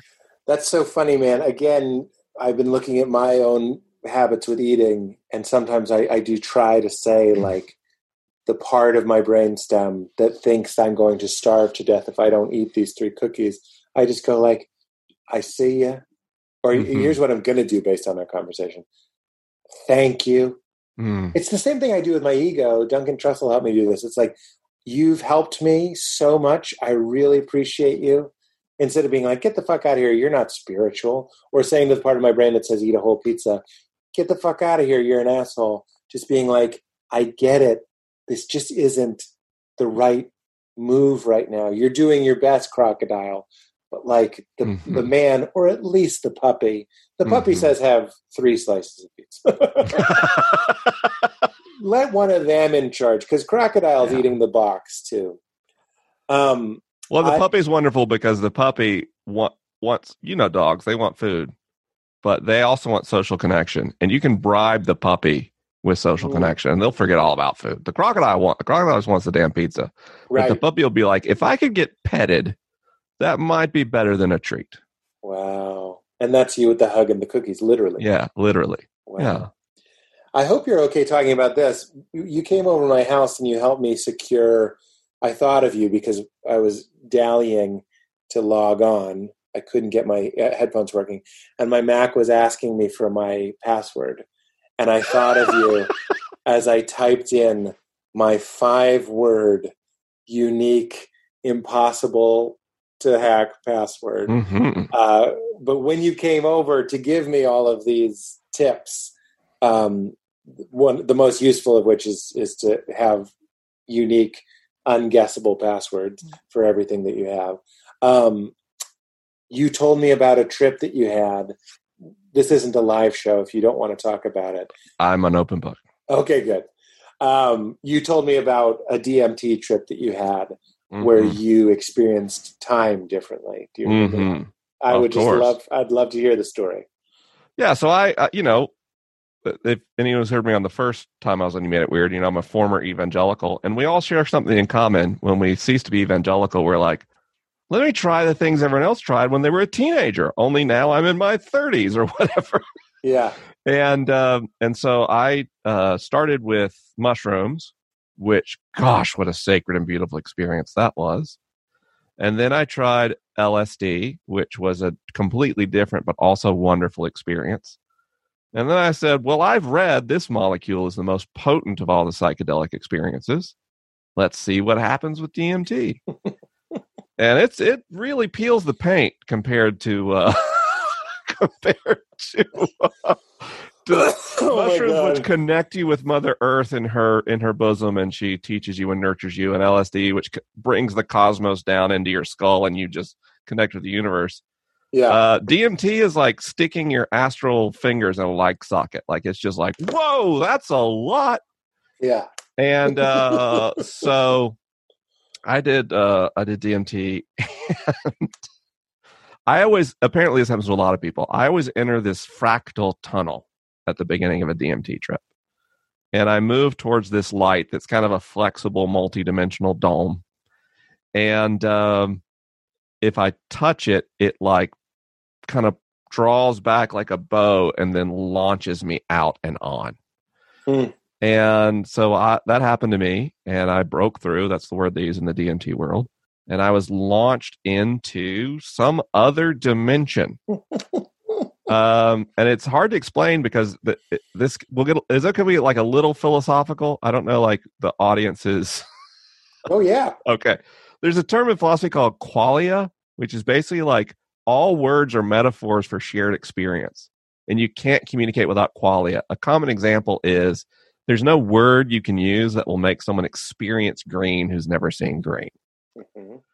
The problem with describing this DMT trip is there's no qualia.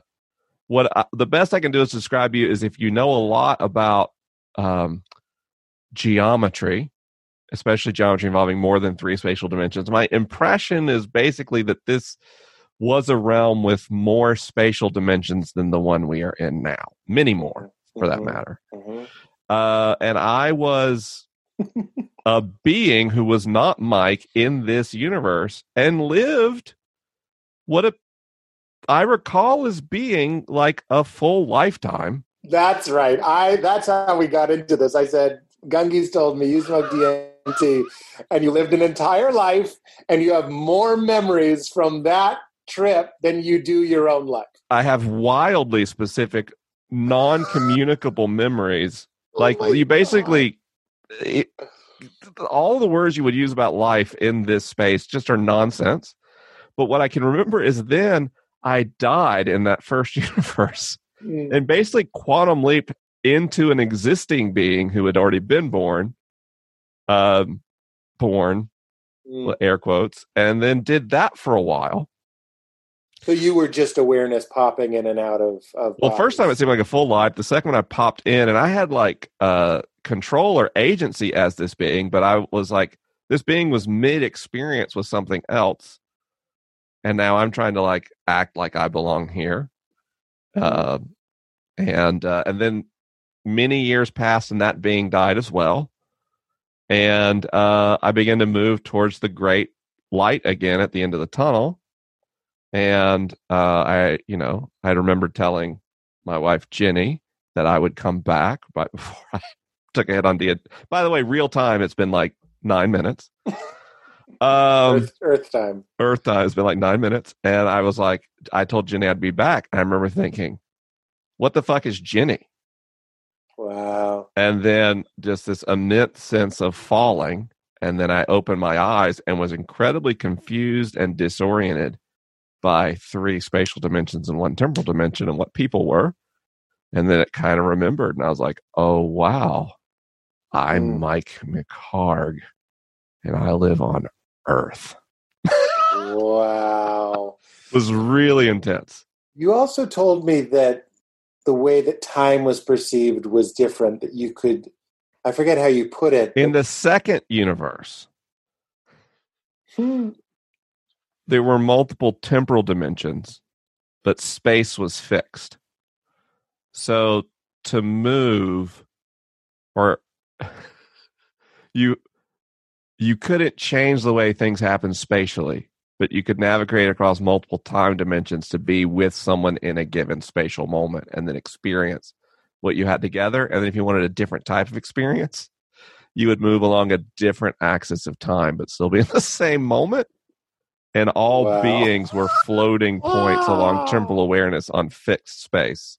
So if you and I wanted to have a novel experience that we've never had, we would move up and down on the axis, let's say. Yes. But we were also able to slide forward and backwards to things that had already happened or not will happen, but had already happened. So you and I could go, I'd say to you, I'll meet you at the first You Made It Weird, and would go, even though everything would be the same, we could just do it again if we wanted to. Yeah, and to make it different, we could move on the axis of time.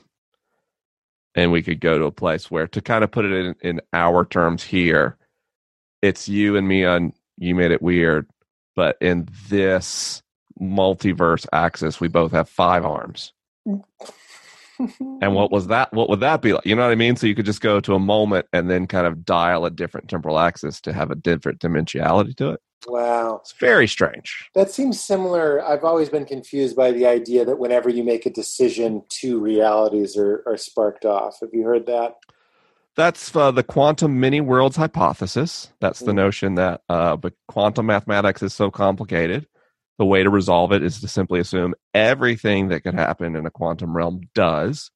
And because we think that through materialism, our particles are made of quanta, it means you could represent decisions as a collection of quantum events, and therefore both branches of a given experience exist in the quantum many worlds multiverse model.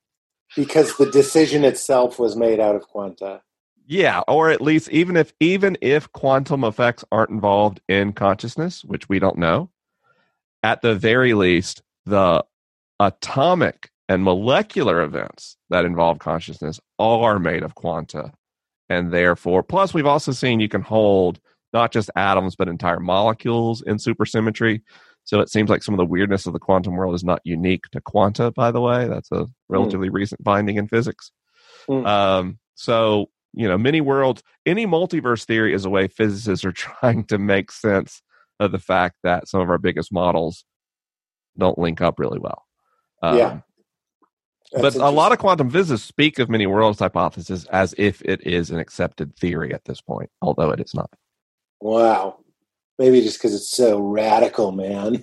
It's radical, and it just elegantly solves a lot of problems. So what happens is, like, if you're a quantum physicist, the fucking particle accelerator's really been letting you down for a while now. Like, we got the Higgs boson out of it, but the standard model looks invincible right now, and all of the other theories that were going to help us out of the dead end of trying to mesh relativity with the standard model, they're not showing up in particle accelerators. The kind of supersymmetry we want in order to make sense of, string theory or M theory, for example, they're just not showing up in the particle accelerators. And particle physicists are saying we got to up the energy, but where are we going to find the money? And potentially for some of these models, the amount of energy we'd need a particle accelerator, almost the size of Neptune's orbit, to get enough velocity on a particle to probe these models. So in order to do any meaningful work, the theoreticians in physics are just having to pick a pet theory and run with it, hoping those assumptions are true to make some other projection that may ultimately be testable. Right. And that's kind of where we're stuck in particle physics right now. That's interesting. I remember hearing about inventors invent with technologies that they invent with inventions that don't exist yet. So they're like, if we could make this, what would we make with it? And then they make those things. So you're saying, if that hypothetical invention that's 3 inventions down the line could tell us something about the first invention that we need to make the third invention. And maybe, what I'm saying is, I got what you said, man. I understand, man. You can't fucking beat me at science. Yes, you can. Yes, you can. But it was clear. That's very, very interesting. I felt like I was going to say something else, but I forget what it was. We were talking about fucking particles and shit and I'm pizza. still laughing at you. Can't fucking beat me at science, man. You can't beat me at science, man. You know what else I thought on my birthday? Just talking about psychedelics. Yeah.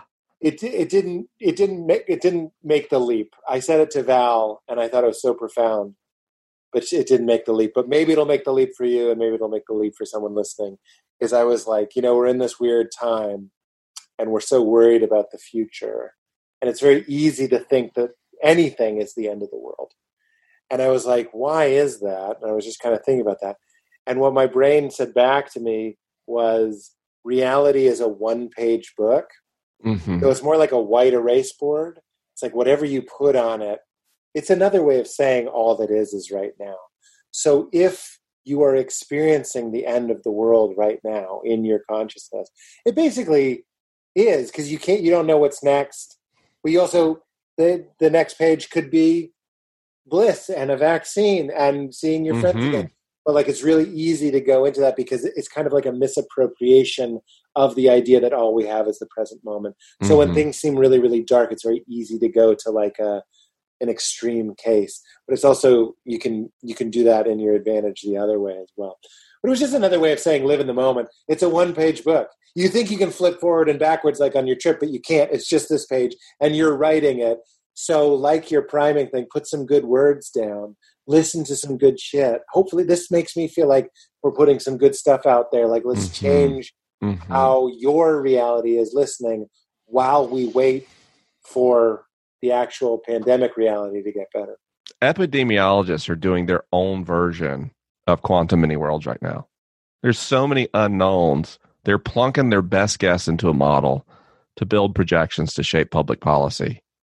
So assuming that things are going to turn out okay or turn out terribly is a total waste of time right now.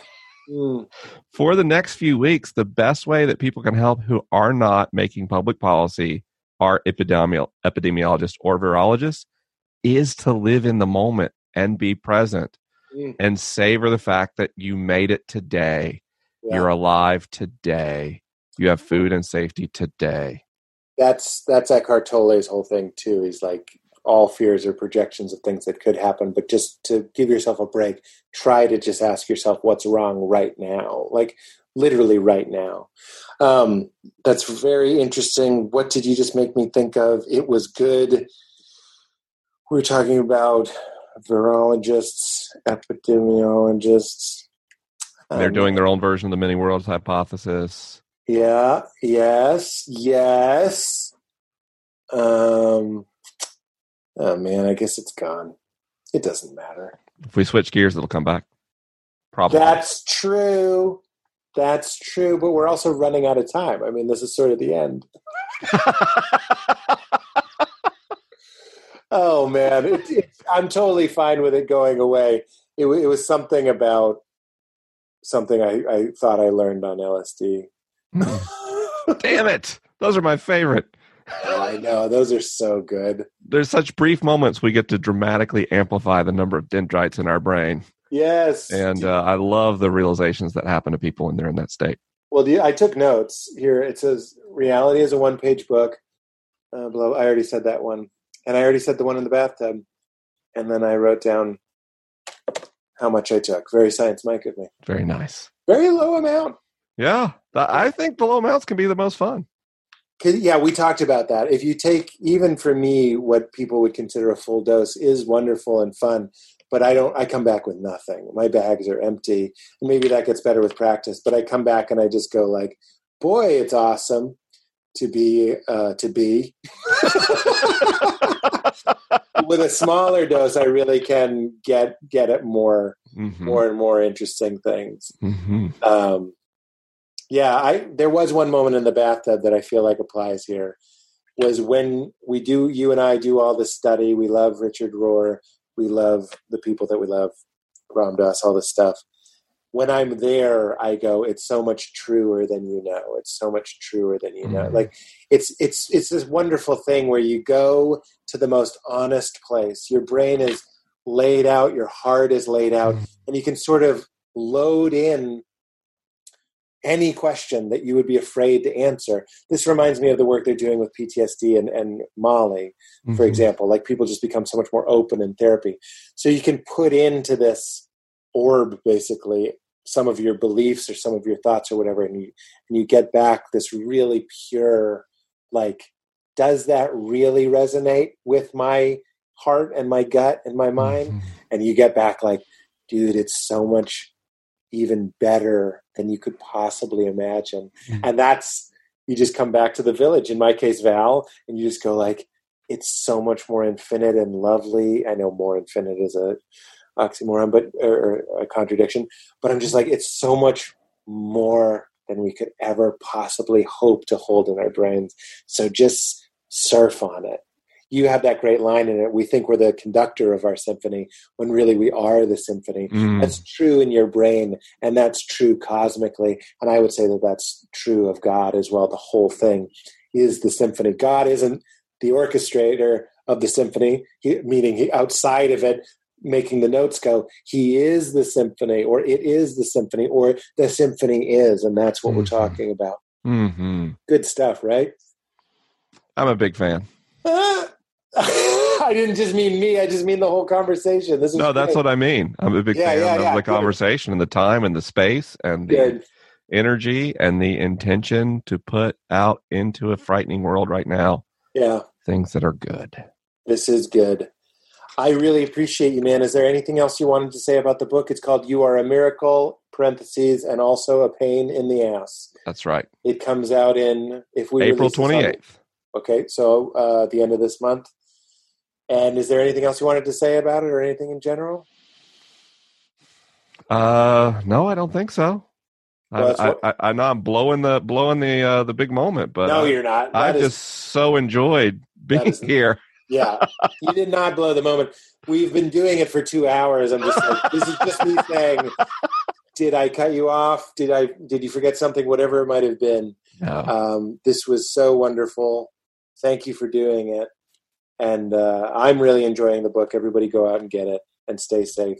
And Mike, stay safe. And Jenny, stay safe. And your daughter, stay safe. Yeah. And would you please end by saying, keep it crispy. Keep it crispy. You keep it crispy. Oh, and I'll send you some Charlotte's Web. No joke. Charlotte's Web CBD has been such a wonderful ally for me in this time. They make these gummies. I have them here on my desk. I just throw them in. Wonderful way to control the dosing is the gummies. Okay. So I'll send you some of those. And I'm in. People that are interested at cwhump.com/weird, promo code KeepItCrispy19. But I will send you some, Mike. Okay. Thanks, Pete. All right, pal. Thank you, guys. We'll talk soon. I'm so crispy. My ice game make you haters wanna